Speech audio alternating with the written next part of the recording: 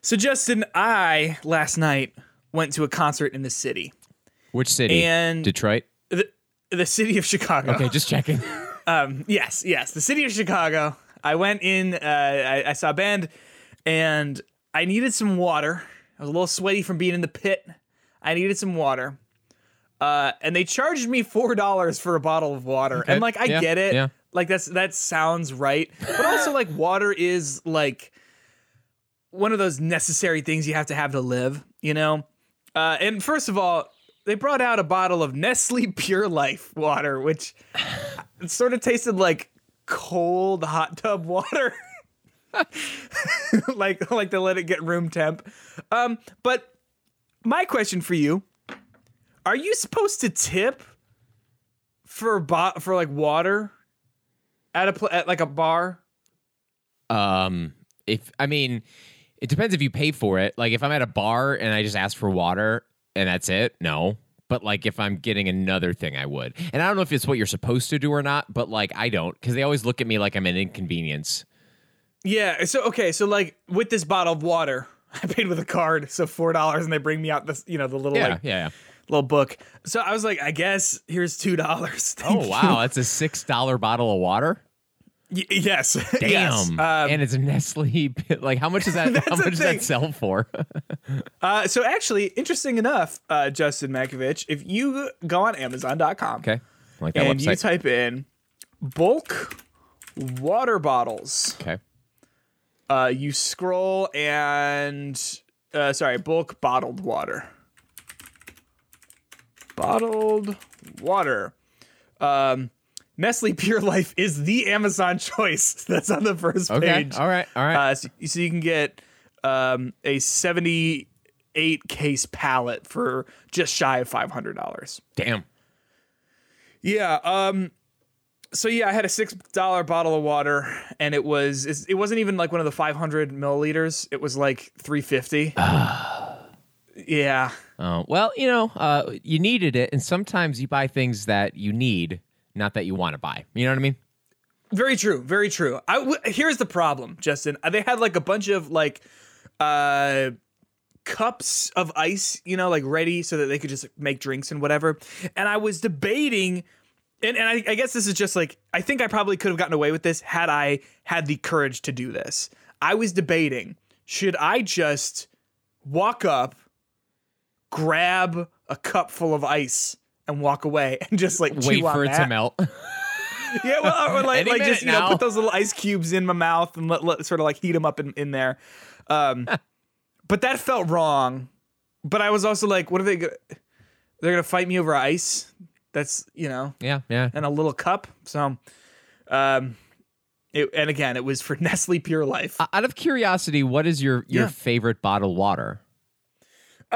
It's actually tricky. I haven't had bottled water in a minute because I tend to just reuse, a thing. But I would say like Kirkland brand water is pretty good. Okay, they got that at Costco. Yeah. That's decent. Ice Mountain is also like a go-to classic. What about you? So when I want to feel fancy, I'll probably go for, and this is where it gets controversial. Dasani was always my boy.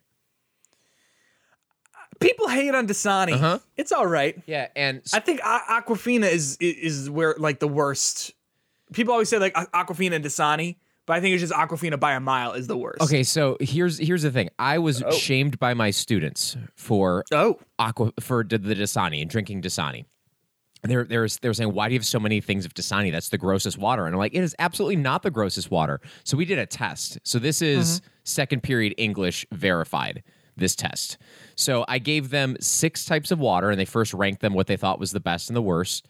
They thought, you're a fun teacher, man. Thank you. Can I just say it? Like that's fun. It was mostly out of anger and to prove a point. Yeah. But yes, I could be fun sometimes. So they voted that on the pre-test, because education, they thought that Aquafina was going to be the best. Smart Water would be the second best. Fiji would be the third best. Tap water would be the fourth best. Okay. That Nestle Pure Life would be the fifth best, and Dasani definitively would be the worst. That was what they ranked. They thought. The final rankings, though, found, and this was done by a blind taste test. I literally had all 6 of these waters in little Dixie cups, and I had the kids pick them up, and they ranked them. The water that they thought was the best water, and this was with the lowest cumulative score, was the Nestle Pure Life water on a blind taste test. I know. Second best was Fiji. Third best. That makes sense. Yeah, I like the Fiji. Third best was Aquafina. Fourth best was Dasani. What? Not the worst. Not the worst. Fourth is not great, but still not the worst. Smart water was the second worst, and tap water was the worst. So, go figure. I do like. I'll say, like, I'm not super picky when it comes to water. Tap water will do me just fine.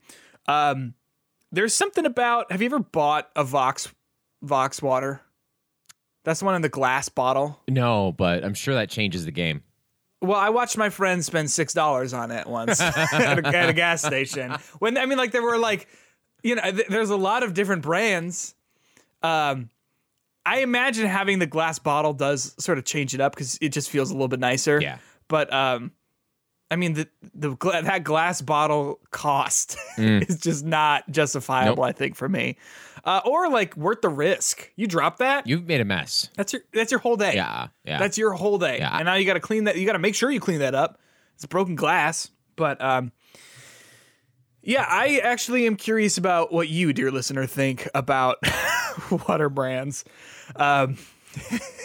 The things we talk about. Can you tell there's not a lot of news this week? None. Let us know on Twitter at HitboxPod. You can DM us or tweet at us your favorite water brands or your preferences or whatnot. Or what are those called? Like Brita filters. Ooh, I do have a Brita. Popular. I do have a Brita like tub in my fridge. What does that do? It just filters it. It puts a little filters what? The water makes it nice and cold. Doesn't come right out of the tap. So even if it does nothing, at least that psychological barrier of drinking out of the tap is gone. Okay, that's what I thought. Yeah. That's what I thought. Let us know on Twitter at HitboxPod or send us an email at HitboxOfficialPodcast. It's Hitbox. What's in the fucking box?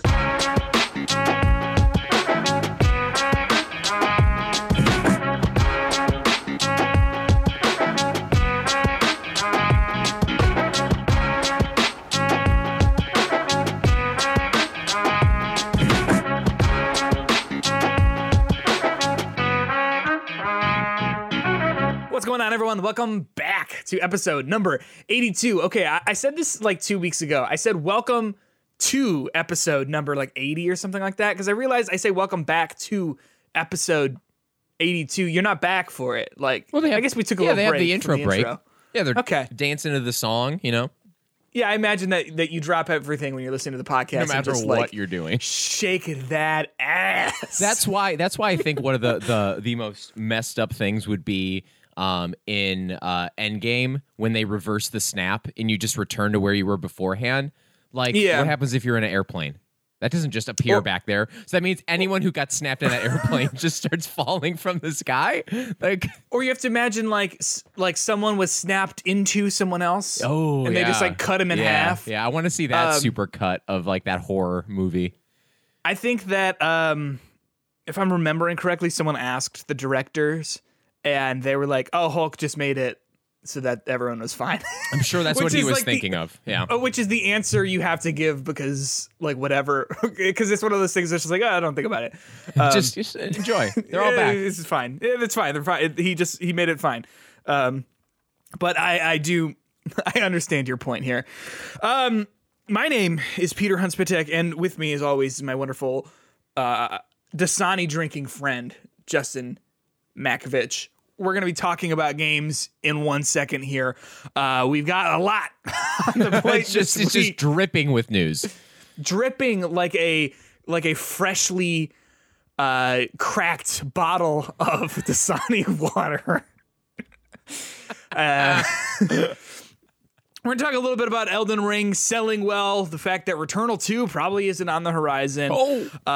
Star Wars Eclipse and the interesting life it's going to have, it seems, as well as we're going to talk about the best starter Pokemon ever.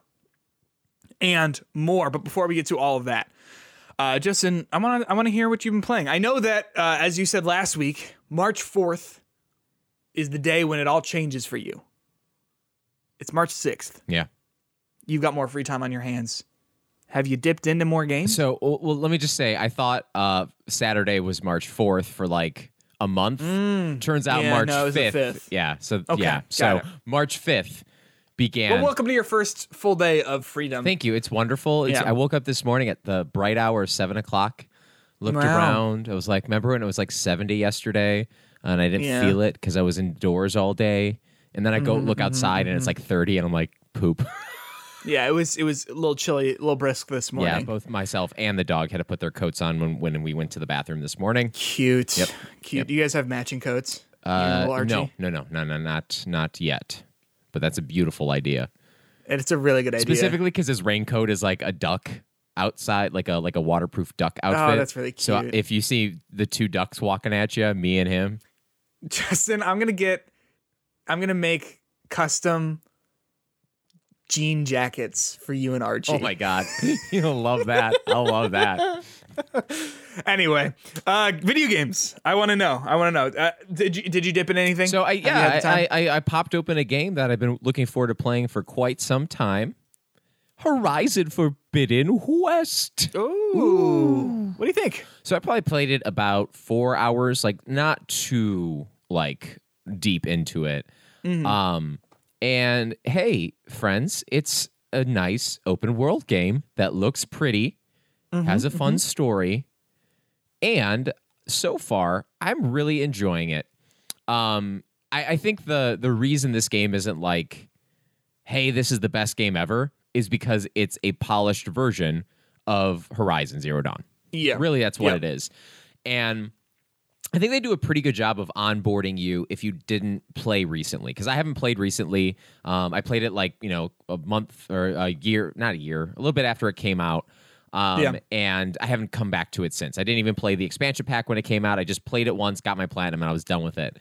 But they do this little cool like summary of what happened, and as I finished watching that summary, I was like, oh yeah, I remember all this stuff, like all the Hades and the Gaia. Is it Gaia? Right? Yeah. Yeah. Narrated by Lance Riddick. And you know what? I'm telling you, Morgan Freeman will die one day. Yes. He will die one day. Oh no. I'm just saying it's going to happen. And the voice of God, unless they've digitized his voice like the Siri app, it's going to be gone. So we're going to need someone else, and I'll take Lance Reddick. He's a good narrator. I like the way he does, like, he really hits consonants. Yeah. So he'll be like, you have to hit the consonants. Yeah. And you don't know if he's a good guy or a bad guy in a show. Like if he pops up, you're like, ooh, this guy, he could either save me or more likely than not, he's going to fuck with me. He's had a lot of work lately too. He was in the Witch Queen Destiny stuff. Yep. Horizon. Yep. John Wick. Mm-hmm. Quantum Break. Yep. I gotta say, his role in John Wick, pretty good. Yeah. Just hangs out with the dogs at the reception. Do they have that Continental show that ever come out? I don't know. Is he going to be in it? Oh, I'd assume, because you don't have the Continental without him. It's very true. Very true. So. I think they are ruining the John Wick series by giving more backstory to it, but I mean, the first movie is the best movie ever. I mean, essentially, it's like someone killed your dog and you're going to fuck everyone up. Yeah. I mean... And then the second movie is just more of that, and then the third movie, actually, my hot take is I don't think it's very good. They're good fight scenes. Like, yeah. Don't get me wrong, that's really good. Yeah. But the story that they were trying to push with is stupid. Yeah. Too much. Just give me some fight scenes, cool ways for John Wick to do stuff. But that's not Horizon Forbidden West. No, it is not. Sorry. So yeah, I played through the opening story, and the opening of the game is, not to ruin anything, it's like maybe an hour of just kind of a very linear path of you trying to find something out. It's in a world unrelated to the main map that you're in. And then you're kind of brought back to the original Horizon map, and then you're just dumped into the new one. And I don't think you can go back, if I'm correct, at that point. No. I mean, unless something happens drastically. But you're in a new map, and they do a good job of introducing characters from before. And I gotta say, I'm like watching this thing, God, are these like faces some of the best damn animated faces I have ever seen. I think they overdo it a little with their motions with their hands and their bodies a lot of the times. Like they gesticulate too much. Gesticulate means using hand gestures in an aggressive not aggressive manner, but like in a exaggerated manner. So I think like how their faces look is just awesome. Like the little movement in their eyes, you don't get the dead-eye look in these characters. It just feels like well animated characters. It's great. Yeah. It's really good looking. Yeah. I also think the combat of the game is like great. I just like the using the bow and like targeting the things, dodging away from everything, changing your elements on your different weapons, making sure that you have the right weapons equipped with the right kind of arrows, and how, you know, scanning something lets you know that it's weak to this, so I got to pull this out, shoot a couple times with this, go back to this bow, hit it with this, line some trip casters up there. It's just such a good flow of combat that I find even fun encounters, like random encounters with a random deer robot, is really fun just to like get into. The kind of like so far the activities that I've done in the open world have been like varied enough. There's some of them that you have to like, you get like a hologram that you have to line up with a real place in the environment to get like a look in the past. Kind of fun. Then there's a couple other like houses that you have to like explore and like get like do like puzzles and like get through them to like get a key to open a door that gets you something. You know, and then you have your basic like, oh, collect these ingredients to get more upgrades or expand your satchels and stuff like that. Like all of this stuff, dear listener, is exactly the kind of shit I like in a video game. And I think for the most part, the game controls really well, and it's fun and it's beautiful and it's high polished. I would say the thing that kind of is a little off for me is the traversal of the game, and it's not because you can't climb anything. What they've done in this game to make it a little bit more free form, so to speak, is that when you use your visor to scan the environment, you'll see like red dots on things you can't climb, and then they'll kind of have like yellow dots, yellow things that pop up on things you can climb. And it's not as simple as just having like a yellow handhold. Like there's like some mountain faces that you can just climb up to the top. It's still pretty linear because there's not like multiple ways you can get to the top of it, but it still feels open enough that I kind of like it. But the button controls when you're climbing are batshit insane. Bad. They are horrible. Bad. It's like you gotta like, some of them you have to like cancel your jump, then press the jump button, then launch off a jump at the right time. It's like the weirdest, like it just doesn't flow with my brain right. And again, I'm not that early into it. I would assume I will get used to it a little bit more, but it just seems bad. It doesn't make sense for what the other button prompts are, so I'm not a fan of that. Well, and I told you too that like I changed my button layout and it just completely fucked it all too. Right, because like it's like the climbing buttons are different than the actual like combat exploration buttons, like what you have to do to do certain things. So yeah, I think that thing has been the most frustrating, and that's the least polished part of the game. But in terms of just like the combat controls, I think they do such a good job of mapping the buttons so you are able to still like easily dodge while you're charging your bow up, and like lining up those shots and switching weapons and making more arrows in the middle of combat without going into your menus and stuff. So I'm enjoying the game. Again, I think my biggest critique of it so far is it's just a more polished version of that first game. It's nothing new and exciting. Like I worry that this is going to be the God of War sequel issue. That the game is going to be great, but it's going to be more of that great. So it's not going to have that like sparkly new feeling to it. That's going to really like make God of War 2 be the excellent game that the first one was. But I'm still enjoying my time. It's the kind of world I want to get lost in. Horizon, not God of War. I don't want to get lost in that God of War world. That would be scary. Yeah, it seems like it's kind of violent and horrible. Yeah. And I gotta play that. And I'm not too early in the game yet, but I gotta say, like, wait, you're not too early? What do you mean? Oh, I'm not too far in the game yet. I'm still early. Sorry, gotcha. I'm still early in the game. I feel like I get this like feeling. I like Aloy a lot. I think she's I like reflect myself. I see myself in her. You know? Yeah. Okay. Like, hey, you just defeated everyone. What are you gonna do? Just leave and not come back for like 6 months. And like that's yeah. And I just like feel like when she's interacting with people, like she's constantly like, this is stupid, I just need this. And she does like a good job of like, I don't know, I just feel like when she's dealing with problems, they're gonna get solved. And I appreciate that. That is very true. She is like, of all of the characters, I think in like first party Sony games, if you need something done, she'll probably get it done. Yeah. And like her and Ellie, like my friends and I last weekend were having a conversation about who we thought would survive the longest in a zombie apocalypse. Okay. So I started saying how, my strategy is to find the strongest group and then like go with them. Yeah. So that's my survival strategy. Like, I think I'm a pretty smart person, but you got to find the right group and like, make yourself loyal to the right group. So they're like, does that mean you're abandoning us? And I was like, yeah, almost immediately.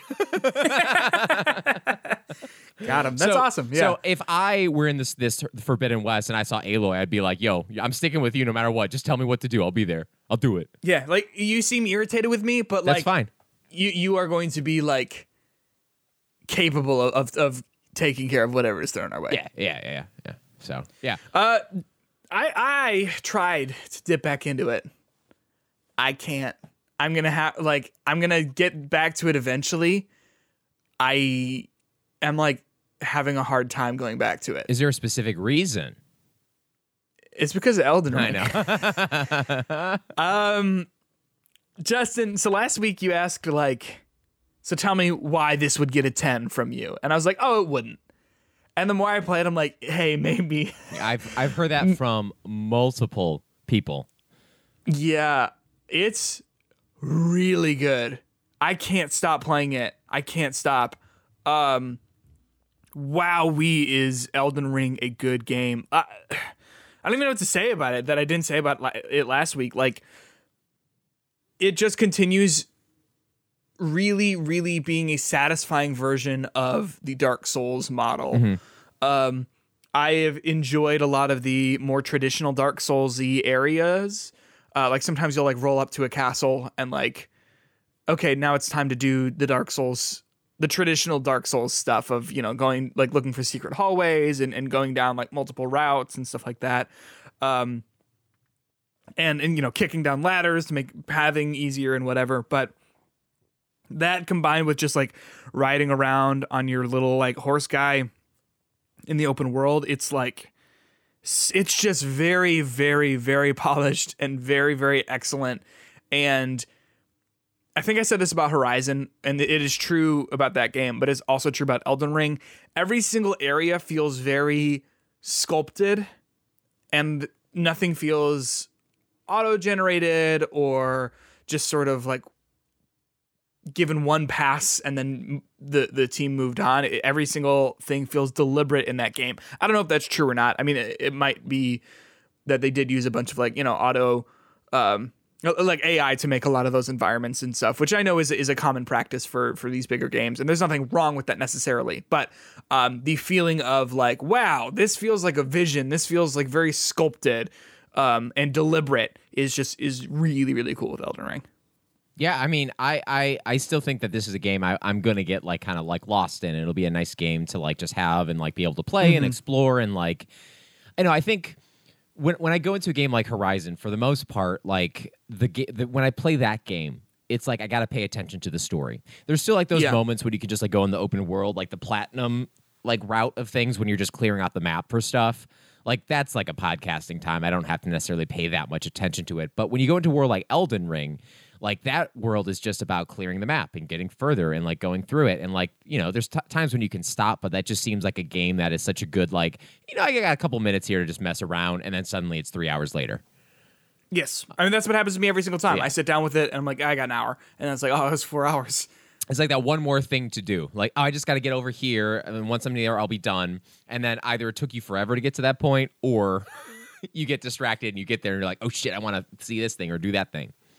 Yeah. Well, it's cool too because like, unlike the older Souls games, when I would get stuck in those games, it's like, okay, well that's just it then, huh? Whereas this one, it's like you get stuck in a little area and then you go, oh, actually, I can go back to this place because I didn't end up seeing the rest of all of this area. Yeah. And then you get stuck there and you go, oh, actually, let me head back to that place I was stuck initially. And then you just sweep through whatever boss it was because you've leveled up 8 times or whatever. Also, I will say I completely missed the critical path. Completely missed the critical path at the beginning of the game to the point where I went off and did my own little thing. Cleared out a bunch of castles and stuff in like the southern quarter of the map.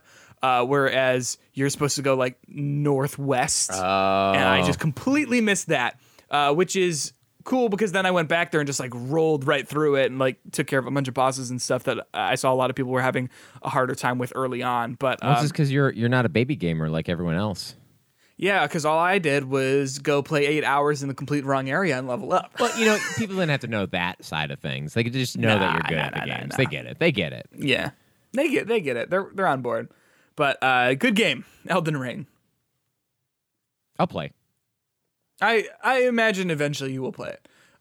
It's also the kind of thing where I'm waiting to hit that wall where I do hit that part where it's like, okay, well, this actually is insurmountable on all angles. So I'll be curious if I like finish it. Mm-hmm.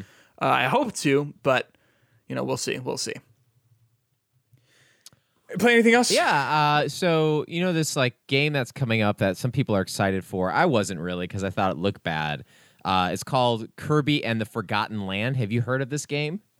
I've heard of it. It's only one of my most anticipated games of the year. Yes. So I thought the game looked bad when it first... Well, no. When it first was announced, I was like, yo, this looks interesting. Like, is this going to be like an open world Kirby? Like, what the hell is that going to look like? Are they going to drop you into this world and not tell you, like, where the hard areas are? Are you going to get this ghost horse that you can, like, go around and, like, just randomly, like, ride as Kirby to all these, like, locations and, like, get swords and power-ups? And, you might get into a boss that's too hard that kills you, that you lose all of your tummy souls. Exactly. Like, I thought tummy it was going to be the Dark Souls of Kirby. Then I saw the other trailer, and I was like, oh, this just looks like a Kirby game. And so the demo was released, which introduces 3 playable levels. I think the first 3 probably. And let me tell you, the game is just a Kirby game. To me, in a good way or a bad way. In not a good way. Like because to me Kirby is like the oft ignored sibling of like the Mario world, right? Like it's like, oh, Mario is like for kind of the hardcore, it's kind of hard. Kirby though, it's for the baby gamers. And I feel like this is a little bit about like towards the more simplistic, straightforward version of like what a Mario game is. Yeah. Not that you're a baby gamer if you like to play Kirby. It's that those games are kind of designed with younger audiences in mind. Yeah. And like when you go to start one of the levels, they have 2 options. They have like the wild mode, and then the baby mode. They don't call it that, but the wild mode is like the harder one. The bosses hit harder. I still haven't I haven't died yet in the game. Okay. And I played the hard one, not the baby one. The hard one, I say with quotes. But like the game is just actually a pretty linear like mini level thing. It's like a very simple version of Mario 3D World. Okay. So that's not a bad thing. No, that's a great game. But it's like a worse version of that, or like a more simplistic version. I know I've only played 3 levels of it before the demo's done. And there's more to it. I heard, I was listening to someone on IGN. I forget who. I'm sorry, but it was on IGN that played the demo, but they've also been playing the full version. And they said that the demo is not necessarily an accurate representation of the full game because those levels are kind of hidden between a hub world. So instead of like just having a level select screen, which is what this looked like, there's a hub world that you can like upgrade things and talk to different people and do things like that. And then you find like the door or the area that goes you to the next level or something like that. So maybe that might add a little bit more depth to it. But right now, it's just kind of like you start in the beginning of the map. You go through like trying to do some collectibles. Like each map has like some hidden people you have to find and free, or like some flowers you have to bloom by running over them, or just collecting coins and stuff. And then you do those things. You get to the end. There's probably like a wave of enemies to fight, and then you go on to the next world. So it's like really nothing groundbreaking or nothing that would be interesting. And I think when I first saw that Forgotten Land trailer, I thought it was going to be like this kind of revolutionary version of Kirby when it's just Kirby. And I don't know if that'll be a bad thing. It's just not going to be my thing. And unless these reviews come out and they're like, yo, this game is like a 10 out of 10 must play, I would almost rather just go back and play something like Mario 3D World Bowser's Fury, personally. Yeah. So sure, that makes sense. I say maybe try it, and if you like it, and if you don't, you can just wait for it. Yeah, no, that makes sense. I'm probably not going to play the demo just because I feel like playing a demo is good for people who are like on the fence about something, but if it's a game that I know I'm going to buy and play, I don't want to play a demo just to like experience a lot of stuff out of context. Yeah. You know what I mean? So I'm probably going to sit on that because I mean, it's only another like 2-3 weeks here until that actually comes out, but I'm glad to hear that. Well,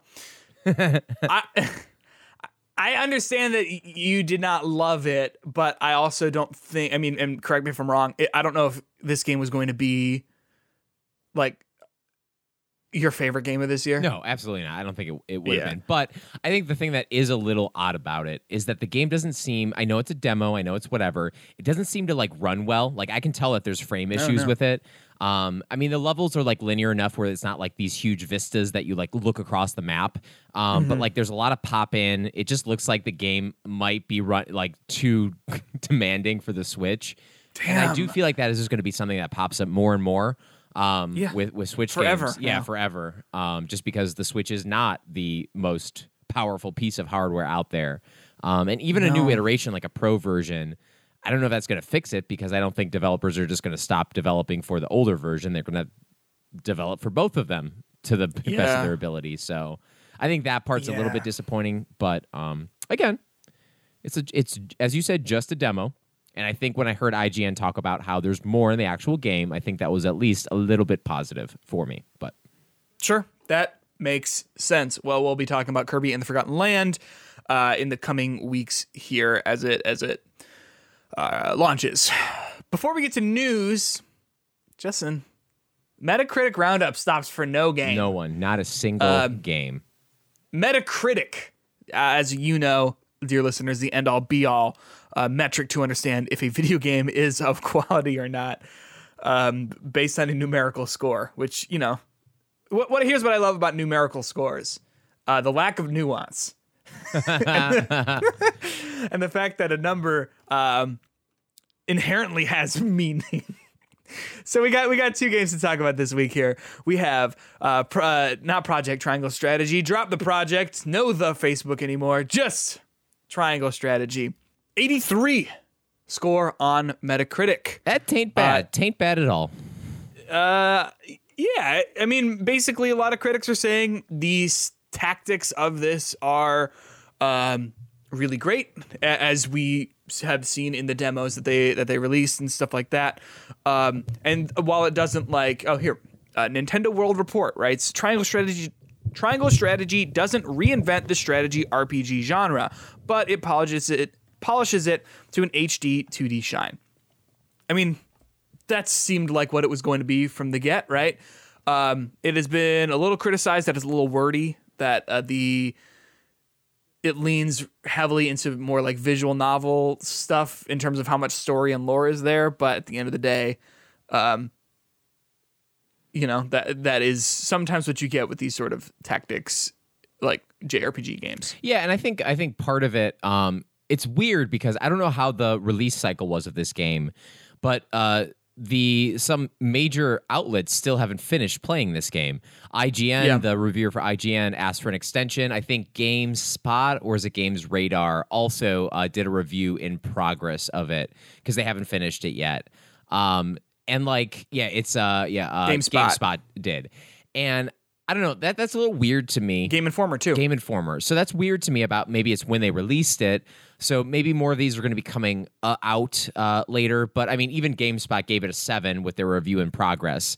I think, you know, this can kind of go back. I don't know how much we've gotten into it, but there's something about how when people are reviewing games that is inherently unnatural to how you play video games that can often like change how people view it and review it. Like perhaps the fact that this game seems so wordy to a lot of these people is because they had a short amount of time to play it. And they have to like rush through it rather than just taking their time with it. Because I think that I mean, you know from experience, that's a way to ruin a game, is to rush the hell through it and try to like beat it and do it and like get through it before you kind of naturally do it. Because games aren't meant to be played in like 3 days completely, doing nothing but that.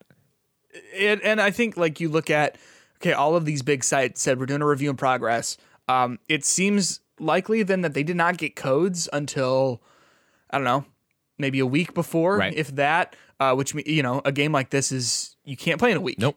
And even if you can, you're not going to be able to like develop really, you're not going to be able to think about it that much and let it sit. Because when a game comes out, you can either be like, oh, it's good, or oh, it's bad. Just sort of like, you know, off the cuff. But you don't get time to say like, oh, it's bad because of this. Yeah, because this doesn't really work with this. Because you just don't have that time to think. So I think it's good that, you know, they are doing review in progress. Oh yeah, and they're making it clear that it's review in progress. However, I think for a lot of these games, they kind of rely on having like good buzz about their game in order to be successful. Like if a game that everyone is like talking about, like Elden Ring, I don't think that game necessarily needed good reviews in order for people to be excited about it and buy it. No. However, those good reviews probably sold plenty of units because people heard about it. People got excited about it. People are like, oh, maybe this is the Souls game for me. And when you can't ignore a 96 rating, like that's amazing. Like that's groundbreaking. Whereas if the game got, I don't know, a 70, people probably wouldn't have been as interested in it, and it probably would have like sold less units because of that. So like I think games do rely on the review cycle, but I think the review cycle is inherently flawed, and I think whether Triangle Strategy is a good or bad game, I think there's something a little bit fishy about the fact that it's still not finished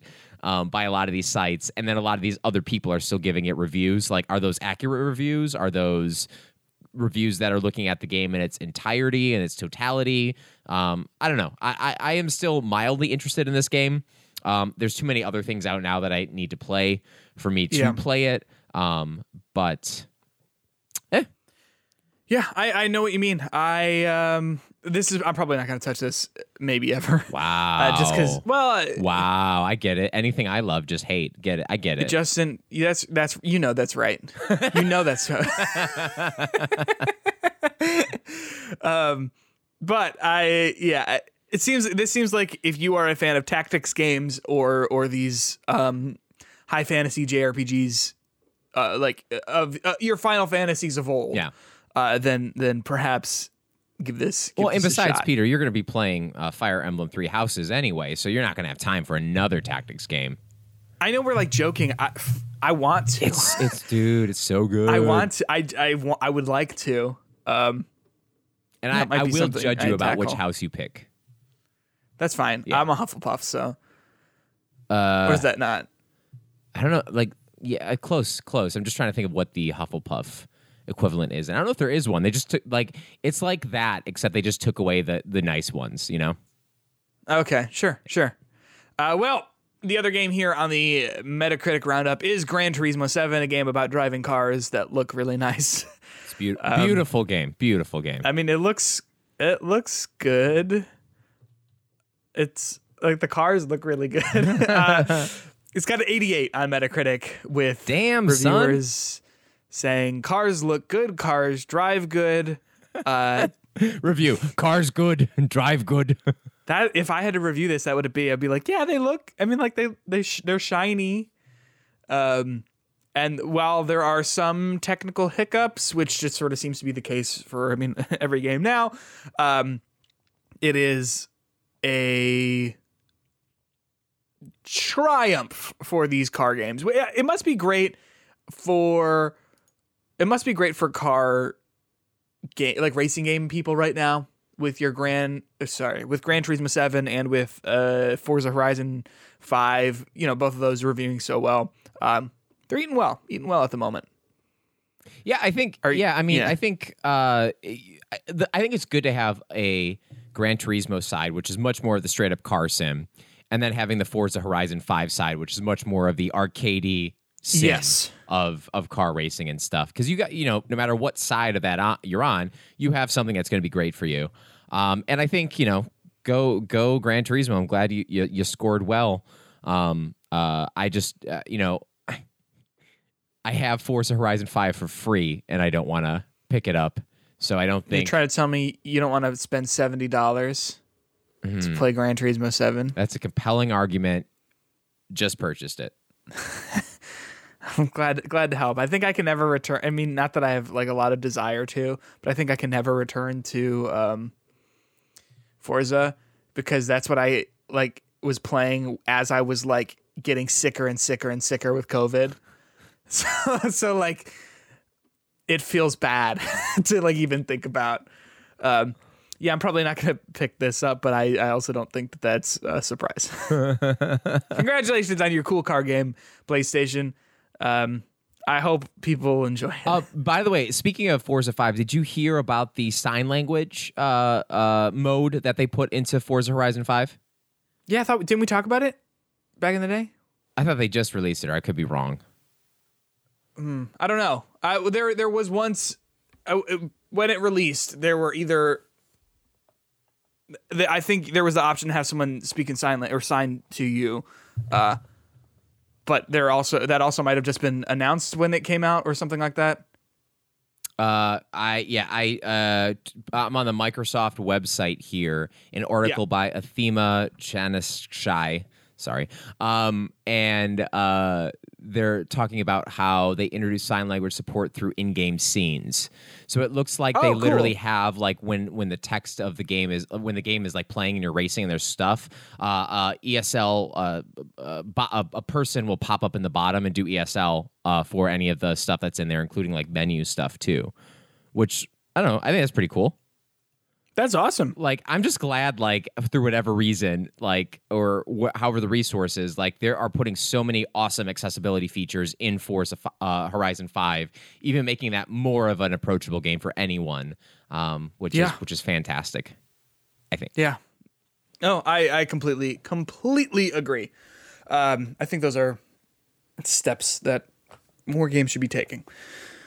But it is nice to see that, like, at least the big publishers of, you know, your Microsoft or like Xbox Game Studios and PlayStation Game Studios and all that seem to be really interested in bringing those accessibility options to the table and including them in all of their first party and because games. I want to be clear that like this stuff is like really necessary, but it's not cheap and easy to do. Like it takes time and it takes money and it takes effort to do this. So if you have the people with the resources to do this leading the way, it only makes video games more accessible for everyone, as it's going to be a trickle down effect in the industry.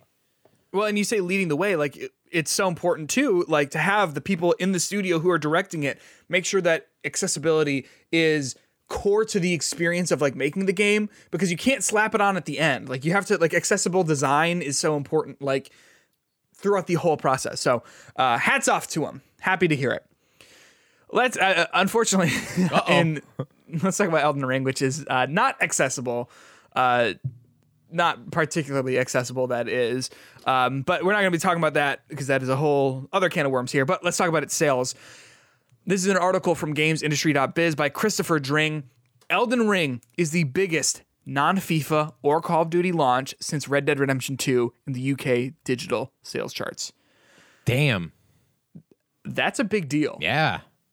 So in the article, it does say its sales are 2.5 times that of last week's big new release, PlayStation's Horizon Forbidden West. In fact, it's the biggest game launch outside of the Call of Duty and FIFA franchises since Red Dead Redemption 2 in October 2018. That is a big deal. That is a huge deal because of, like, I mean, Call of Duty is always bestseller, you know, month after month after month. FIFA, especially in Europe, FIFA is so huge, right? So the fact that Elden Ring, a game from a series that used to be considered like niche, I mean, first of all, outsold Horizon Forbidden West, but then also outsold FIFA 22, Grand Theft Auto 5. Like, that's kind of crazy, right? Yeah, absolutely. And for it to be a game like this, a traditionally difficult, specific, like not like a very mainstream kind of like easy to play game, a game that is for hardcore gamers. Yes. This is not this is not the kind of game that comes with like you got to play Elden Ring. Right. I mean, that's how a lot of people talk about it, but like I would never recommend like Elden Ring to someone who's like not really into games, you know? Yeah. Um, It's like a recommend with an asterisk. It's like you should play this, it's a conversation. but only if like that kind of thing. Yes, 100%. So yeah, Elden Ring selling very well. Not particularly surprising, I guess. It is surprising how well it's selling. But it's not surprising to me, at least, that it is selling well in general. Oh yeah, I mean, with the amount of people playing about it and talking about it, it is everywhere. And I think a game like this, I think, is going to be around in the conversation for quite some time. Yeah. Oh yeah. I will be curious to see too how this like impacts things moving forward. In the same way that we talked about like last week or 2 weeks ago about how there are all these like influential games that like you see how the industry sort of like shifts after they came out. So Breath of the Wild and Doom and like Halo, all sorts of like industry defining titles. I'll be curious to see what I mean. Dark Souls as well in 2010, or I guess Demon Souls back in the day. Like it will be curious to see what the impact this game has on the industry is. So a question I have for you with this game being such a good selling and a well reviewed game, what about this game is revolutionary? That's the thing. It's hard to say because I don't know what is different about the Dark Souls formula part of it that is like got its hooks in me, because traditionally I like the games until they get too hard. Yeah. I think it's just the usually fact that it's within the like first 30 minutes for me. Yeah, typically once you get out of that tutorial, things really ramp up. Yeah, real quick. But I think you have like this. You have this game that is challenging, but it also gives you the freedom to say, you know what, this part's too hard for me. I'm going to go somewhere else. And then you come back and you overcome that challenge by saying like, okay, well, I took care of that area and now I came back. The way it approaches its open world is really refreshing, especially when played immediately so close to Horizon Forbidden West. Horizon Forbidden West is a game about going to areas and having people talk at you and then doing linear missions and then getting spat out into an open world that's full of markers and like icons and little quests. And there's nothing wrong with that sort of game. I like that sort of game. I like Ghost of Tsushima. I liked Assassin's Creed Valhalla. I mean, I'm enjoying Horizon Forbidden West. Okay. But Elden Ring does not do that. You don't have a mini map. I guess Horizon doesn't either. But a lot of these games will give you a mini map. They'll give you like clear instructions on where to go. They'll keep a quest log for you, stuff like that. This does not at all. It gives you vague indications of where you should head. But even then, it's not even vague indications of where you should be going next. It's just indications of like, hey, there's something over there that you should take a look at. And sometimes you get to that place and you go like, I don't know what to do here. Or like, oh, I can't do anything here yet. But you understand like, oh, well, I'll have to come back here to do something. So as a result, it just feels very like hands off in a way that's like, I don't know, man, you figure it out. In a way that isn't like, doesn't feel lazy, in the way that I find I don't like games like Fallout where they're like, you can do whatever you want. Cause it's like, yeah, but like I'm playing you, game, to tell me. So that is where I think the true revolution will come potentially, in terms of how it handles open world quests and how it handles open world areas. Whereas again, compared to a very traditional open world game like Horizon, that game is like, even though it is an open world game, it is shunting you down the hall to get to the next thing and being very explicitly clear about what comes next, to the point where you don't ever have to like think about it. You just go to the quest marker, and there's nothing wrong with that. But with Elden Ring, you have to really engage with like, okay, they talked about this area, so I'm going to go to that area and see what's up. And then you get there and you go, oh, okay, were they talking about this? And then you go there and you kind of have to think about it yourself. Does it make sense? Yeah. 2 questions for you. Are you keeping like a side journal? No, I saw a lot of people are doing that. No. It has been straightforward enough for me to not have to do that, first of all. And second of all, I I play it frequently enough to the point where like, okay, if I'm going to follow a quest line, I'm just going to take care of that one quest line. Yeah, and the second thing is you were talking about how you found the critical path earlier. How do you know you found the critical path? So, basically, when you rest at the sites of grace, which are the game's bonfires, some of them will give you an arrow indicating a direction to head, just to see new stuff. Okay. And so I ended up missing one of the sites of grace that was going to lead me to the other first direction area. Yeah. So I just went off in the complete wrong direction. Yeah. And then when you find other sites of grace, like they don't change. They're static. Them pointing directions doesn't change depending on like the things you've completed. So when you find another site of grace, it'll have an arrow pointing a direction. I'm like, okay, cool. I'm going to go that way. And then so I took care of like a whole ass area. And then I realized like, oh, I didn't go to that one place.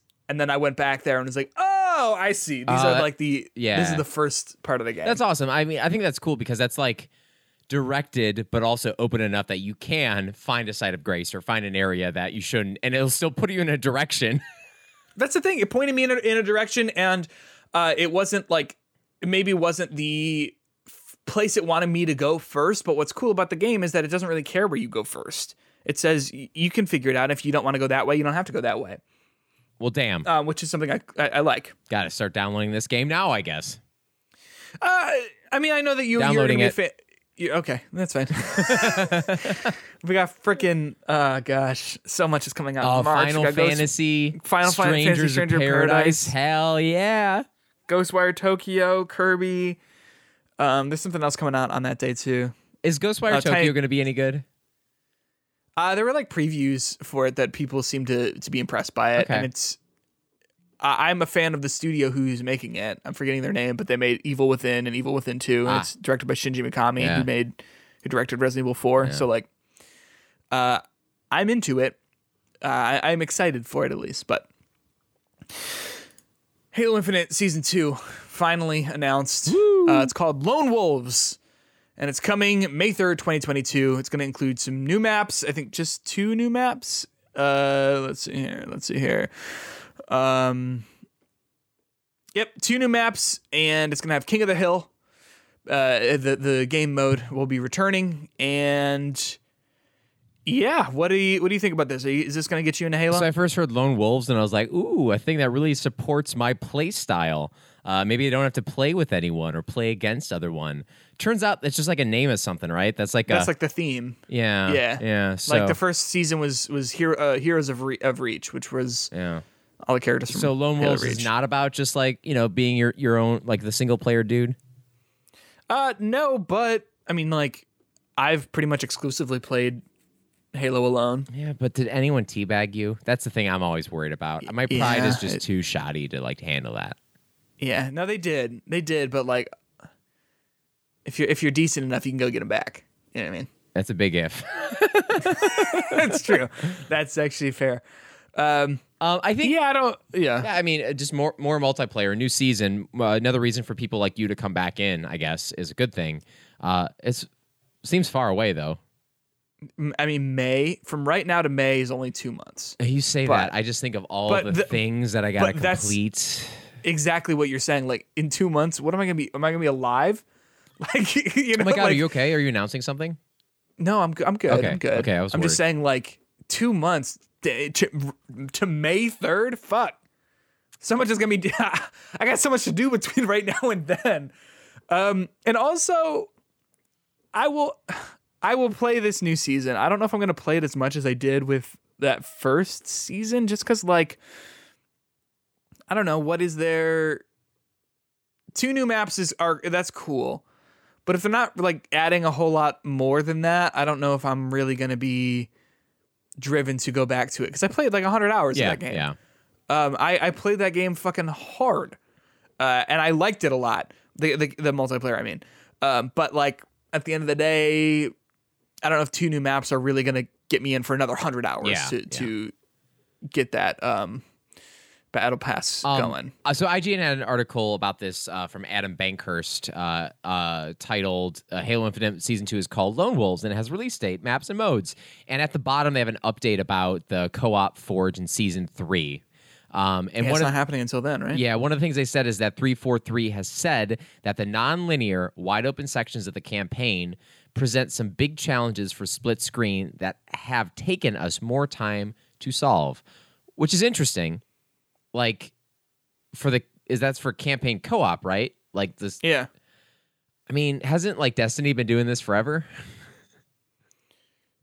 I mean, you look at all these games where like co-op open world stuff works. I think, I don't know. Like, I'm not a game design person. I understand that game design is a very complicated, hard thing to do. But I think that goes back to what you were saying earlier. Like, you got to design the game around core principles like accessibility and co-op, which is a big thing for Halo. And I think initially I was a little big deal if you don't have the co-op with it. But it seems like now it's more of just they don't need more time. They need to like redesign and rethink a lot of like how they're doing everything in order to get it to work, which is just like that means you weren't even thinking about co-op. That's like the whole thing, right?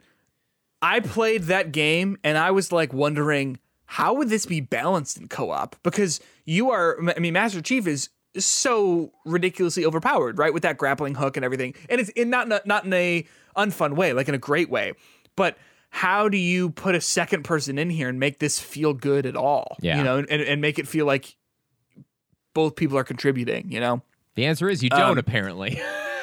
Yeah. So, I mean, you're exactly right about thinking about you have to design for this. Yeah. And it just feels like they didn't design for it, which is a big problem because they said it was going to come with Season 2. It's not coming with Season 2. At this point, it's kind of like, okay, well, what, like, does it even matter? Are people people have been upset about this and are going to continue to be upset about this? You might as well just pull the plug and say, unfortunately, it's not coming. Yep. And just take the loss because is this better? Nope. Justin, Housemarque, the studio who made Returnal, the studio that was one of the recent purchases by Sony, is working on a new IP that is not Returnal. Oh. So they're working on their next thing, and it is not Returnal 2. I'm personally fine with that. Returnal is a great game that I would love to play more of. I would love if they did DLC or something like that. But at the end of the day, I thought Returnal was a great game, and if it doesn't get a sequel, that's okay. Because I'm interested in what they're working on next, and if it's going to be a roguelite or whatever. What do you think about that? I mean, yeah, I think that's a good thing because I feel like sometimes, unless you have a reason to come up with a sequel, you're just going to be repeating a lot of the game mechanics of the first one, repeating a lot of the same stuff as the first one. And yeah, they could do that, but I think one of Housemarque's like real talents is how from game to game, their games are so unique and so different and so polished and so good for so many different reasons that at the core, I think a lot of their games are these actiony arcade-like shooter games at the very like core of it. But like the facelift that they do for each of these games, I think is so cool and different, and it probably keeps the Housemarque employees energized to do new things. I think it can be disappointing if you're a fan of a game and they're not working on a sequel to it and you want more of that game. I get that. But I also think if you're a fan of the game Returnal, I'd hope you're a fan of Housemarque games in general and you're looking forward to more of that. And I think the thing that is really exciting are the jumps in, and I know this seems like not the focus of Returnal, but the jumps of how they have incorporated storytelling with their gameplay style of this actiony shooter kind of stuff together in a way that was really unique and really interesting. And if they can keep working on telling stories around that kind of, gameplay mechanics that they've had in the past, I think that I'm excited to see what they're going to do next after this game that has got tons of critical praise. Yeah, no, I completely agree. And to your point too, like as a fan of Returnal myself, what do I want out of a sequel? I guess just more, but like I can just go play Returnal. Yeah, right. It is, got a lot of replay value to it. So I'm okay with Returnal 2 not happening because I loved a lot of the things that Housemarque did with that game. So I'm waiting to see what they do next. And it's probably still a little ways away, but I don't necessarily mind because that game is so good. Yeah. And I think you're right. DLC, that doesn't mean they're stopping support for the game. Perhaps there will be another biome that comes out that could be pretty interesting to kind of follow and play. Hey, there's plenty of opportunities. Yeah, I agree. Justin, Star Wars, what the fuck was this called? Star Wars Eclipse. Yeah. The game by Quantic Dream studio responsible for Detroit Become Human, Beyond Two Souls, Heavy Rain, what's that other one? Indigo Prophecy / Fahrenheit, depending on where you live. They're working on that Star Wars game, and it's going to take a while. We had reports like a month ago or so saying, hey, this game probably isn't coming out until like 2025. It is looking worse than that. Basically, the studio had not had a lot of retention in terms of employees. And according to a lot of listings, there are 67 jobs available at the studio right now. Like big things. So like facial blend shape artists, environmental artists, managers for certain departments, game designers, like level designers, to the point where it's like, yo, okay, straight up, okay, they're looking for a lead system designer. They're looking for a senior level designer. It is like, yo, this game isn't even being worked on, essentially. And because of that, it's looking like this game is going to come out 2027, 2028, which like sound like fake years. But that makes sense to me, given the studio's mismanagement and how director David Cage is not a great guy. I mean, he's come across as extremely homophobic and misogynist. He has said a bunch of homophobic, misogynist things about the people who play his games and the people who've been in their games. He clearly doesn't really understand like video game direction, meeting like acting direction. Tom Clancy Brown had an interview where he was like, yeah, this guy doesn't, Tom Clancy Brown was in Detroit, basically saying like, yeah, I was trying to tell him like, here's what we need to do as actors if you want this to be successful as an acting thing, as a performance thing. And he was like, yeah, I don't think we're going to really do that. And he's like, all right, fine. If that's what you want your game to be, but you're not going to be able to achieve this vision that you want of like a, interactive movie if you can't do this stuff. So it makes sense to me. What do you think? Yeah, I think this is a good sign. Not necessarily for the game, the Star Wars Eclipse, but the fact that people don't want to work for a company that has bad things coming out about it. I read an article on Videos Game Chronicles called Activision Blizzard says it's facing difficulties attracting and retaining talent. Mm-hmm. This article was by Tom Ivan. And in a recent report, they said, and quoted, "We are experiencing increased difficulty in attracting and retaining skilled personnel. For example, we observe a significantly higher turnover rate of our human resources function in 2021. Additionally, recent litigation involving the company relating to workplace and employee concerns and related media attention can be expected to have an adverse effect on our ability to attract and retain employees, as has resulted in work stoppages." I think this stuff is great to hear this kind of stuff happening because I think one of the things in the video game industry and really any industry is if there's people who want to get involved in an industry, and a lot of people will do almost anything to get a job in an industry, right? You take a low-paying job, you work extra hours, you do all this stuff that is not good for you as a worker. And the only way to kind of stop this stuff is to not allow this stuff to happen by getting jobs at these companies that are toxic.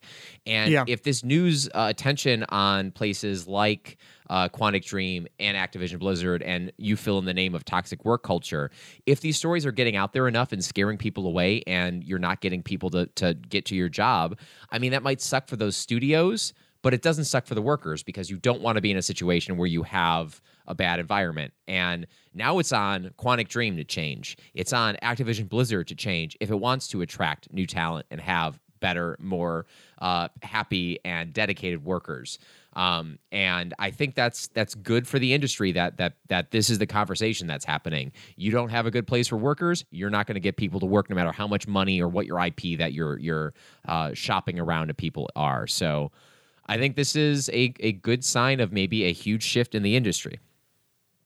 I agree. And it was ironic, as we pointed out, with the Game Awards of having someone like Jeff Keighley get up there and be like, we will not stand for abuse in this industry. We need to speak out about these things. Announcing Quantic Dream Star Wars Eclipse. I know. Right? I know. So I know. It is, like you said, good to see that people are not sticking with these jobs just to have these jobs if they're at shitty companies. And hopefully that says things to investors and to people who can make real change at these studios about getting rid of those people and changing the culture of those companies away from revolving around these shitty practices and shitty actors in these roles. Star Wars Eclipse, to me, for my money, seems like the kind of game that will never come out, and it will be the sort of thing that we all go, oh yeah, that was announced. Yeah. In 5 years or so. Yeah. Speaking of Star Wars, the reviews for this Galactic Star Cruiser experience have been coming out from Disney World. Oh, from Disney. Have you have any interest in doing this? Are you inviting me? Because I'll go. Oh my God! How much money do you got? We'll pull our money together in a very fiscally irresponsible decision. I have a golden dollar right here and a quarter. So, is that anything? I'm sure with our persuasive abilities and our can-do attitude, we can make it happen. That's true. We'll be stowaways. That's kind of part of the experience, right? What if? Like, what if? Yeah. Yeah. I mean, like, I have interest in I would love to do it. I don't think I would ever have the money to. It's like $5,000 for like 2 nights or something like that. Something ridiculous. I think it's a little bit cheaper unless you have a bigger family. But I would love to do it. I just don't think it would happen. For the next several years. And if I had that, I've never been to Disney World to begin with. I would rather just spend money to have a good Disney World experience first, and then maybe come back later. But I don't know. I've been watching a lot of videos, and I gotta say, it's kind of cool. Pretty excited it is the kind of thing where if I was there, I would make a lot of high pitched like, ooh! Yeah, constantly, yeah. You can't see this, listener. Obviously, I got one of my lightsabers mounted up on that wall back there. Yeah, is it charging right now? It is. Nice. Yeah, it's got because I can like keep it on as a light. Yeah. Oh, well, and I was gonna say you also never know when you're gonna need it. Precisely. Right. You have to walk around with that's what they don't show you in the Star Wars movies. They actually just have like USB chargers like all throughout their spaceships just to make sure their lightsabers are charged. Yeah. Let's talk Pokemon for a minute here, huh? Woo. I'm currently, Justin, looking at every single Pokemon starter, excluding Pikachu or excluding any like Eevee, any of the special games. The Gen 1 through 9. Gen 1 through 9. Fire, grass, water starters. We are going to definitively decide which starter is the best out of all of it. So, like, what I mean is, like, we're going to rank grass, fire, and water as being the best. Yeah. But before we do, I want to know if you can name all these fuckers. Absolutely not. First of all, I want to say, like, when you're looking at all, like, of the starters, so that's 27 little starters all by each other here, you start to see some themes coming out. So I think clearly the fire ones are meant to be, like, we're the cool one, with the exception of this last one that came out, what's his name? Fuecoco. Fuecoco just looks like a dope. My little boy. He looks like a dope. Yeah.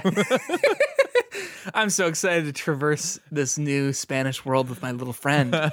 Then you have the water ones who just look like the doofuses. Yeah. You know? They're just kind of, all of them just look like happy to be there. Yeah, just happy to be here. And then, like, the grass ones have to be, like, a little bit more of the, hey, we're cool too. Like, they're like the, have you seen Hamilton? No. Okay. They're like the Aunt Peggy of the group. Like they just want to be involved. It's like the Skylar sister who's like her name's Peggy. So there's like a whole song when they're like singing, and there's just the one sister who's never mentioned in the show very much, and she just keeps saying in the song Aunt Peggy like the whole time. Like Gotcha. They want to be involved. They want to have something cool about them, but like they're just there, you know? Yeah. Those are my Let's thoughts. go. So let's. Here's what we're gonna do. Okay, we're gonna go Gen 1 through 9, and we are gonna try and name all 3 Pokemon here. Can you? I think it's gonna be easy for some and tough for others. Yeah. I mean, obviously, let's say Charmander, Bulbasaur, Squirtle. Yeah, that's easy. I got that. Gen 1, that's done. Gen 2. Gen 2. Go ahead. Yeah, it's Cyndaquil, Chikorita, and Totodile. Wonderful. Right? Like, these are the ones. Already, though, for this next one, I think I got it. But for Gen 3... Gen 3, we got Torchic, Trico, Mudkip. Yep, that still keeping pretty simple here. Then this one, I should know these okay, but I'm going to get a little confused with some of their names because I might know like one of their evolution forms. For Gen 4? Yeah. Okay. But Chimchar is the monkey, fire monkey. Yes. And I know that mostly just because of my playthrough of your recent playthrough. My recent playthrough with Pearl. And one of my mains in Arceus until I realized I need someone with a little bit of girth to them that doesn't just die on 2 hits, because that's how you have to play this game, apparently. Yep. Outlast rather than like outsmart. Then it's Tortle. Tortle is the middle evolution. So this is Turtwig. Turtwig, yes. Yeah, okay, Turtwig, that's the grass one. And then Pinlip. Piplup. My little man, Piplup. Piplup, yeah. Who's the ice water, which is the Empyrean. What's his name? Empoleon. Empolia. Yeah. I also have another confession to make. When I play Pokemon, I barely read their names fully. I when I was younger and I was like reading Harry Potter, I never like read Hermione's name. So you just sort of like skipped it. Yeah, I was like, if you asked me to say what her name was, I'd be like, Hermione. Is Hermione. So a lot of these Pokemon are just like, like I can kind of get the syllables out there, but the actual name is a little rough. Yes, 100%. But speaking of rough, these next ones, oh my God. Okay. Gen 5, so this is black and white. It's a pig. The fire pig. It's like piglet. It's like Infrapig or something like that. Tepig is his name. Tepig. T-E pig. Tepig. So Tepig. Tepig. Okay. Well, I could not tell you what this grass is. This Sneasel? Sneasel is the ice dark Pokemon. No, that's not true. That looks like a Sneasel. This is Snivy. Okay, Snivy. Okay, whatever. Snivy. And this is like Ocelot or Oswit. Oshawott. I know Oshawott. Okay, Oshawott. Yes, I do know Oshawott. Oshawott looks like he wants a hug. He does. He's because his like mouth is like an upside down. Yeah. It's like a frowny face. Yeah. Are you writing these names down anywhere? Because I should be. I have lists in other tabs that I'm not looking at this moment. I'm absolutely not writing these down, and I think I probably should. Yes. Okay, up next for Gen 6. Yeah, Gen 6. What do you got? Any of these? Okay, Gen 6. We have Sexy Cat. We have Cool Hat. And we have Frogster. I think Frogadier might be the name of one of these guys. Froakie. I wasn't even close. Okay. Oh, Frogadier is evolution. Yeah. Oh, and then it evolves into Greninja. Which is the thing. I knew Greninja. Yeah. Okay. Yes. Froakie is this little fella. I think Tepig. No, wait. Tepig is this guy. Yeah. This grass guy is something. Chespin is his name. Chespin, the grass guy? Chespin is the grass guy. Okay. And then I think it's like what is this? Firefox.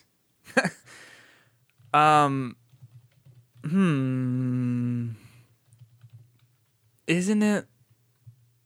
Okay, I'm just gonna look. I mean, Fennekin. Of course. Yes. Of course. I'm also I'm spelling them out in the doc just to the best of my spelling abilities. So I love it. Thank you. Thank you. Okay, so then here, Sun and Moon, Gen 7. This is easy for me. It's not for me. It's you haven't played these. It's Sneasel, right? The fire one, Sneasel. Nope, that is Little Litten. the Litten, the fire kitten Pokemon. Ah, it rhymes. And then it's this is like a owl character, so I should know this one because it was the one I started with in the other one. RCS. Hoot Hoot. This is Rowlet. Rowlet. Yeah, I love his little bow tie. Yeah, it's cute. I gotta say, not that cute when he's an adult. No, they lose a lot of that cute energy, which is a shame. I want them to stay cute. Yeah. And this last one is called Sandy. Poplio, my friend. Poplio? Poplio. Man, people are like losing their shit for Poplio. Are they? Why? What do you mean? Like, I've heard that name with a lot of love before. Gotcha. Okay, so with Gen 8, with Sword and Shield, I know Grookey, the monkey. Yeah. The grass monkey. Yeah. I do not know. Is it Bunerace? Baneri? No. It is Scorbunny. Oh. But one of them has to be Bunerace, I believe. Let me see. Bun or Ace. Spelling is off. Bunny Race. Pokemon. Nah. Nothing. I mean, my spelling's really bad.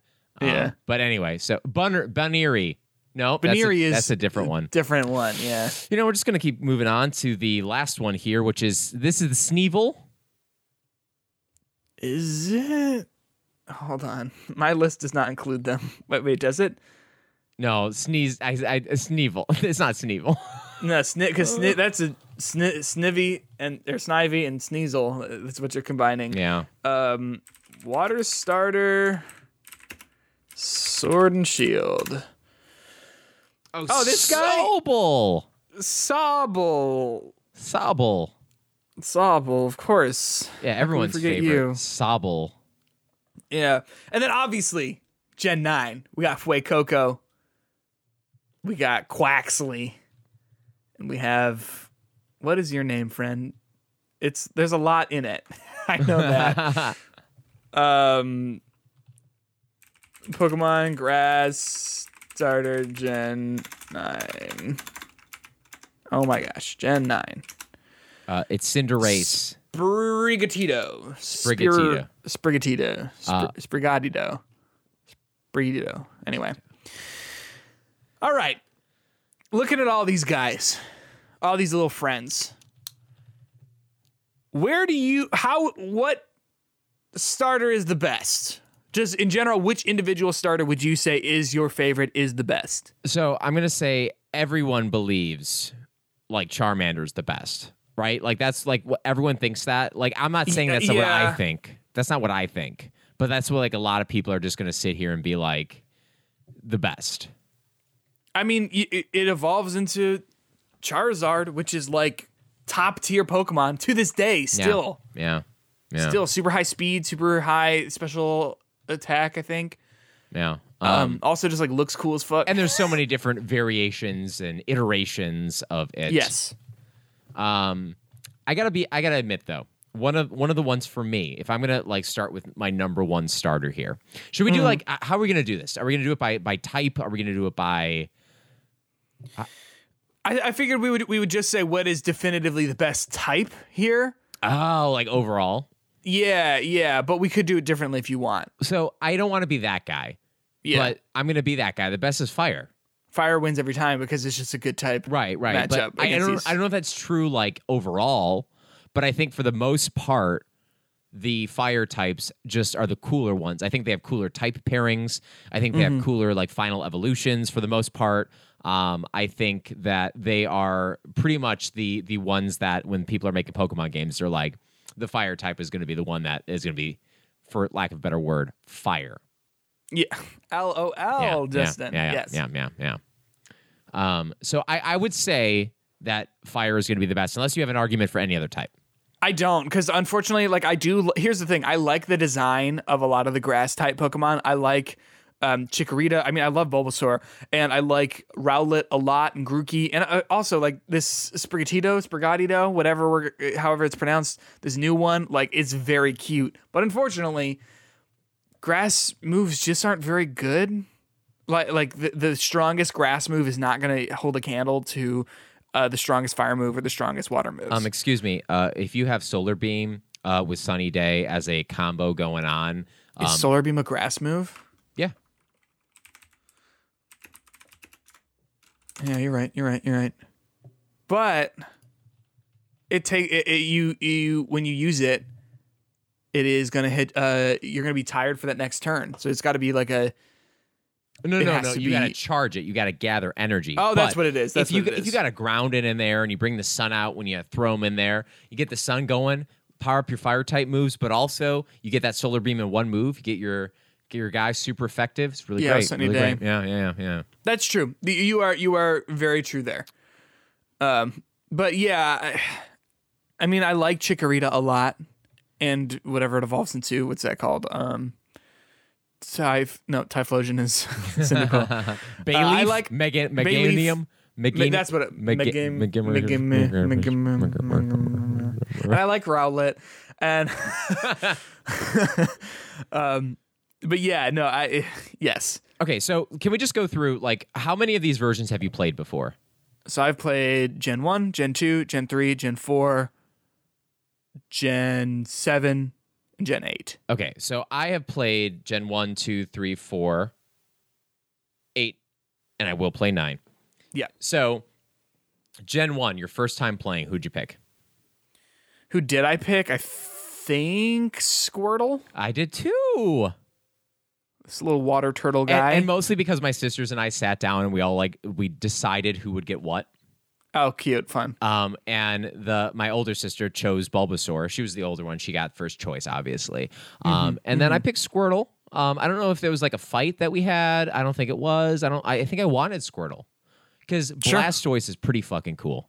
Blastoise is not a bad pick. You know what I mean? I do. So yeah, I chose Squirtle. What about Gen 2? Chikorita for me. Ooh. Thank you very much. Yep. Again, my older sister chose Chikorita. I chose Cyndaquil because, I mean, look at that little guy. He's so happy. He's so cute. So happy. I picked Cyndaquil in Legends Arceus. Ah, yes. And then in Gen 3, I picked Torchic because fighting fire. I went with Mudkip for Swampert because my older brother had Ruby and he picked Torchic. So I'm saying, what is a good fighting Pokemon before Torchic? None is the answer. I mean, Hitmonchan, Hitmonlee. Okay, they're cool for you? What do you mean? They're cool. I mean, like, you're gonna get some good, decent. Here's the thing: you're gonna get decent fighting moves off of like a Graveler or Machoke and Machop and Machamp. I mean, like, that's gonna be pretty decent. The problem is monotyped, I think. So like, you want to get the multi-type going on, and fighting is not a bad type pairing, personally. But in that game, I would probably go with. Oh gosh, what's this guy? He like wears like a mushroom on his head and he's grass fighting. You know what I'm talking about? A mushroom head toad? No, I think Shroomish evolves into this guy. Yeah, so Shroomish evolves into. His name is Breloom. Breloom, yep. Breloom is grass fighting. He looks pretty cool. Which is decent. Yeah. Good dinosaur man. Mm-hmm. Okay. I know what you're trying to say. So yeah, and then in the next generation, I was a Chimchar boy. You were a Piplup friend. Yeah.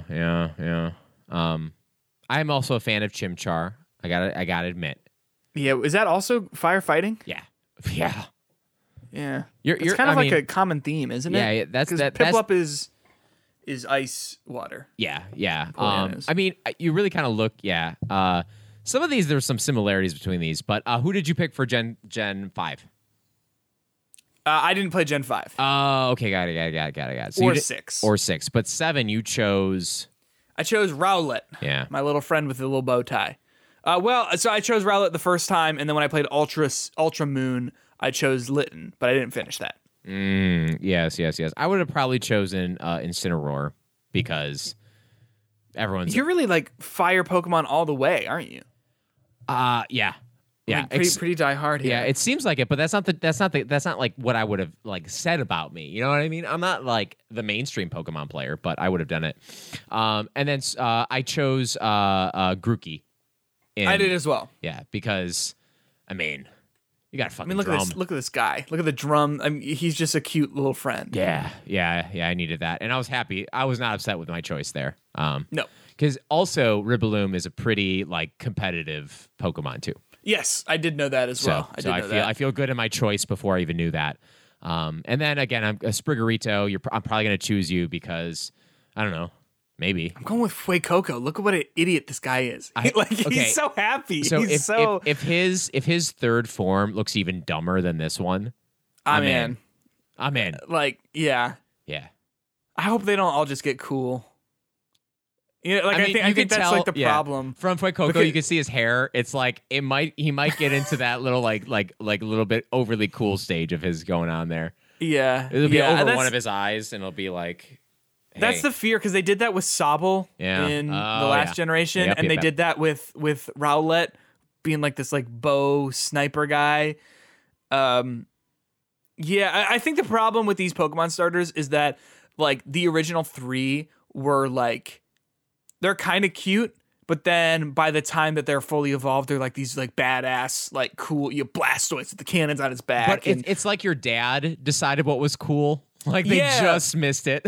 Yes, but so like I feel like all of these other starters have like tried to like replicate like, oh, this guy's awesome, but like sometimes I just want him to stay cute because like you don't always nail it being awesome. You know, I'm just back on Blaziken here. I'm gonna say Blaziken is still pretty fucking cool. Blaziken is very cool. Yeah, I mean, like he's got it. He's got everything. Yes. Yeah, I'm gonna keep. And Empoleon is also a cool Pokemon.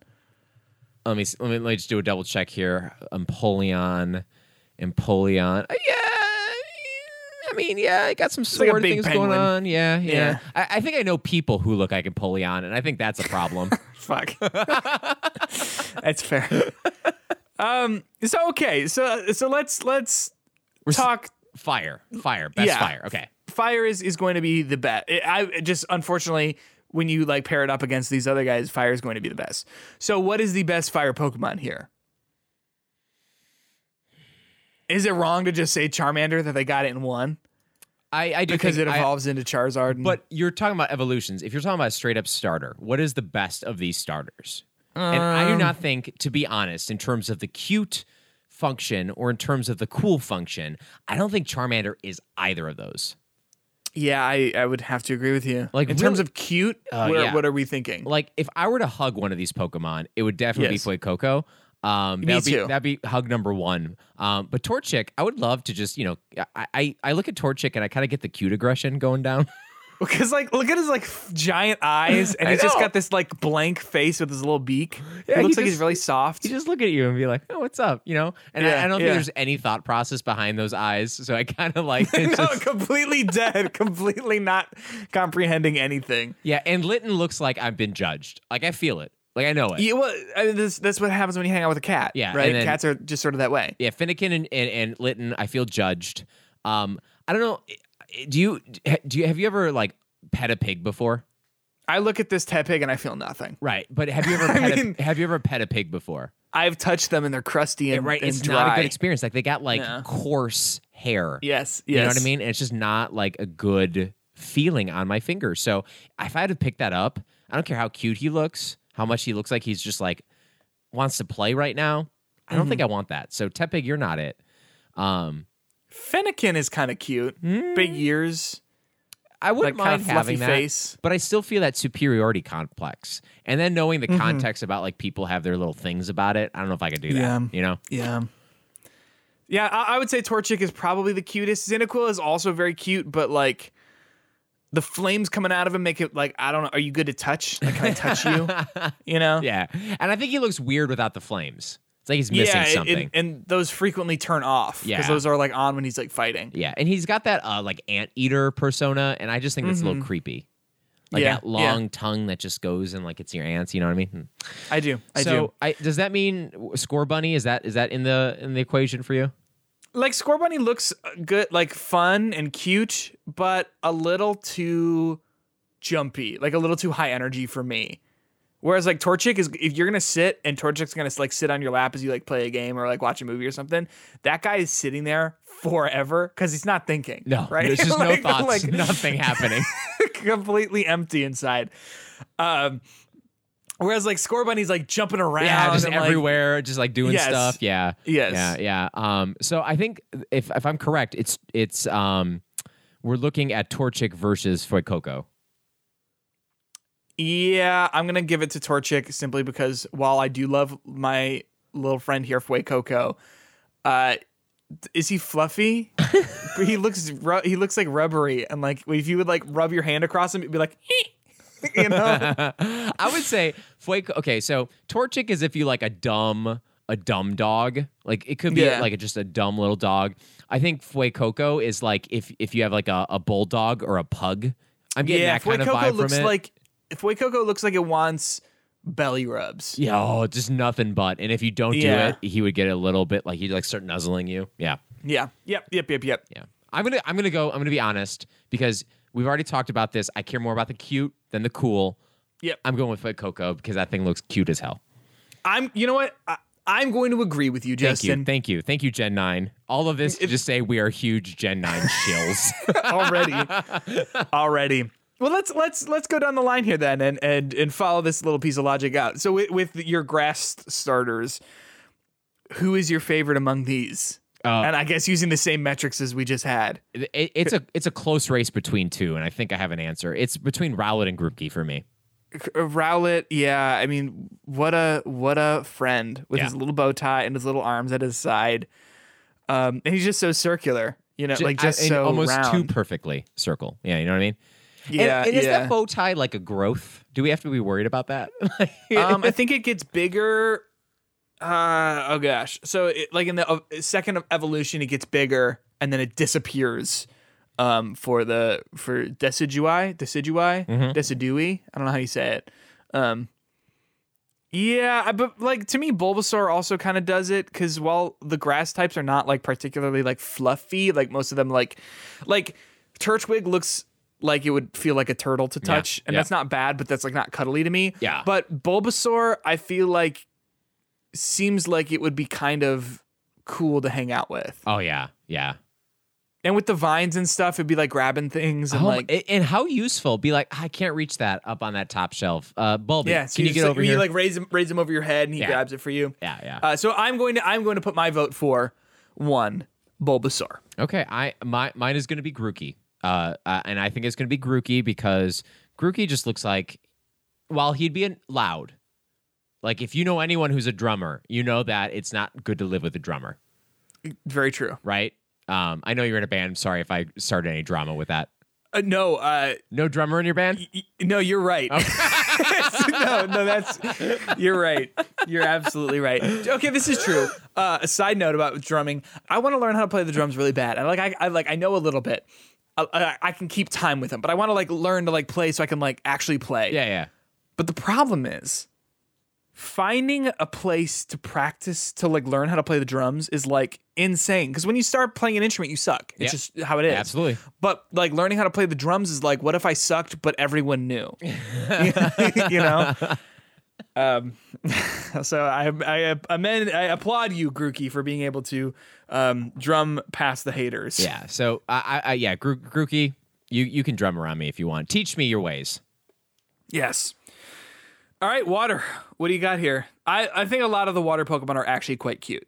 Yeah, they got the cute vibe down. Looking at this, it's kind of hard. I gotta admit, this is probably the hardest one for me to pick one. Let's say who it isn't. Okay, Squirtle, not Totodile. Unfortunately, I'm sorry, Totodile. You're pretty cool. Like Fear Alligator, you're pretty cool, but not what I'm looking for. Not what I'm looking for to like chill with in my house. And Mudkip, I'm sorry, there are just better options out there. I'm sorry to say. You would think so? I'm swiping left. Is that the bad? Which is the no? Swiping left is no. I think. Wait, it's been a minute. Swipe right. Swipe right is good. Swipe left is wrong. Yeah. Okay. So, let me just check this. Swipe. I've never used this app. Swiping left is goodbye. I never want to see you again. Yeah. Swiping right I'm swiping left on you, Mudkip. I'm sorry. It's close, but there are just better options out there. Okay. I have a love for Mudkip. Okay, I get it. So I'm gonna eliminate, what is this, Frogman? Froggo. Yeah, I literally Frogadier? the only one I didn't write a name in the box. Froakie. Is it Froakie? Yeah. You're cute, but when you evolve into Greninja, it uses its tongue to like get around, and I don't want that in my house. And just squirt some water around. Yeah, I get it. Ugh. Yeah. Ugh. Sorry, Froakie. Sobble also, like, I don't love you. That's the one that just cries and disappears, Cries right? all the time. Yeah. I have a dog that does that. Trust me, not worth it. Sure, yeah. I'm also going to say, Quaxley, while I like your little hairdo, you are not doing it for me either. The eyes aren't as soft as I'd like them. Eyes aren't as soft as you like them. They're a little too piercing. Right. Now, we got a tough one. I know they're not the same, but they kind of have the same vibes to them. Piplup versus Oshawott. For me, Oshawott wins every time. Okay. Look at the little shell on the tummy, the little nubs on the ears, the big nose, the giant eyes. Yeah, like, he just kind of Oshawott by a mile. He has the Torchic vibe when it's just like nothing really going on there, and like if you're not constantly hugging him, there will be a problem. But I will say about Oshawott, like a little bit of attitude, and I like that, like a little bit of personality. So yeah, I would cross out Piplup.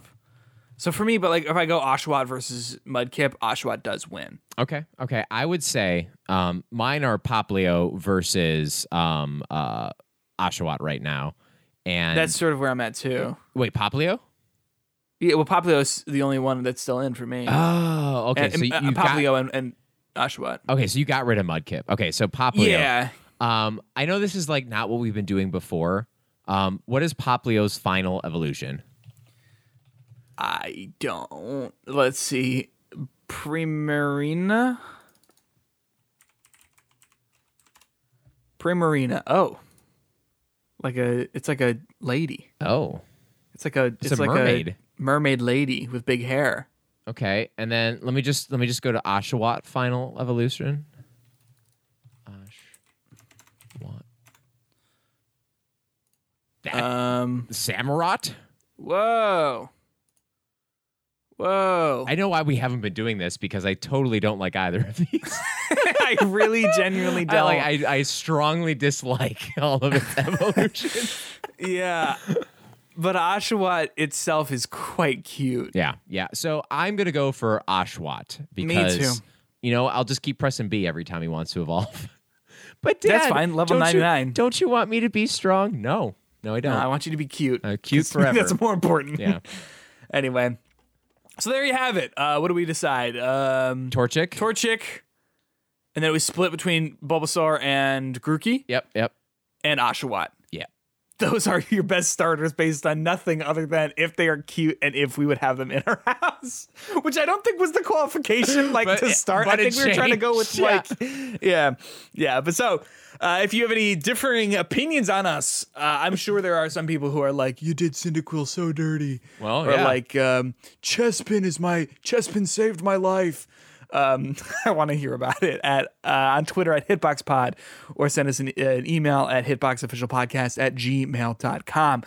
You are likely listening to this episode on, I don't know, Spotify, Apple Podcasts, whatever podcast player of your choice is. There's probably the option to give us a follow on there, or to give us a review or rating or anything like that. Give us a review. That would really help us out. It would make us feel quite nice. And go ahead and give us a follow as well. Happy Hitbox Day if you're listening to this on Wednesday. You've done it. You've made it to Wednesday. Yeah, you've made it halfway through the week. Do you have anything else here, Justin? I'm just gonna go, and once we're done recording, I'm going to stop this recording and go back to playing Horizon because the few hours I played have not been enough. Oh, interesting. I'm about to do that for Elden Ring. Oh. We're going to be boring for the next several weeks because what have you been playing? Horizon. Elden Ring. Yeah, 100%. 100%.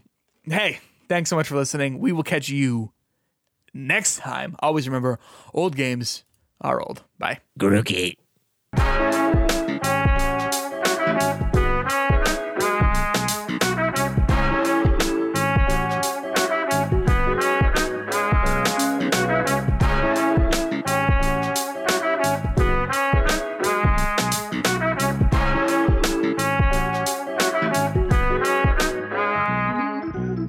right, I'll stop recording.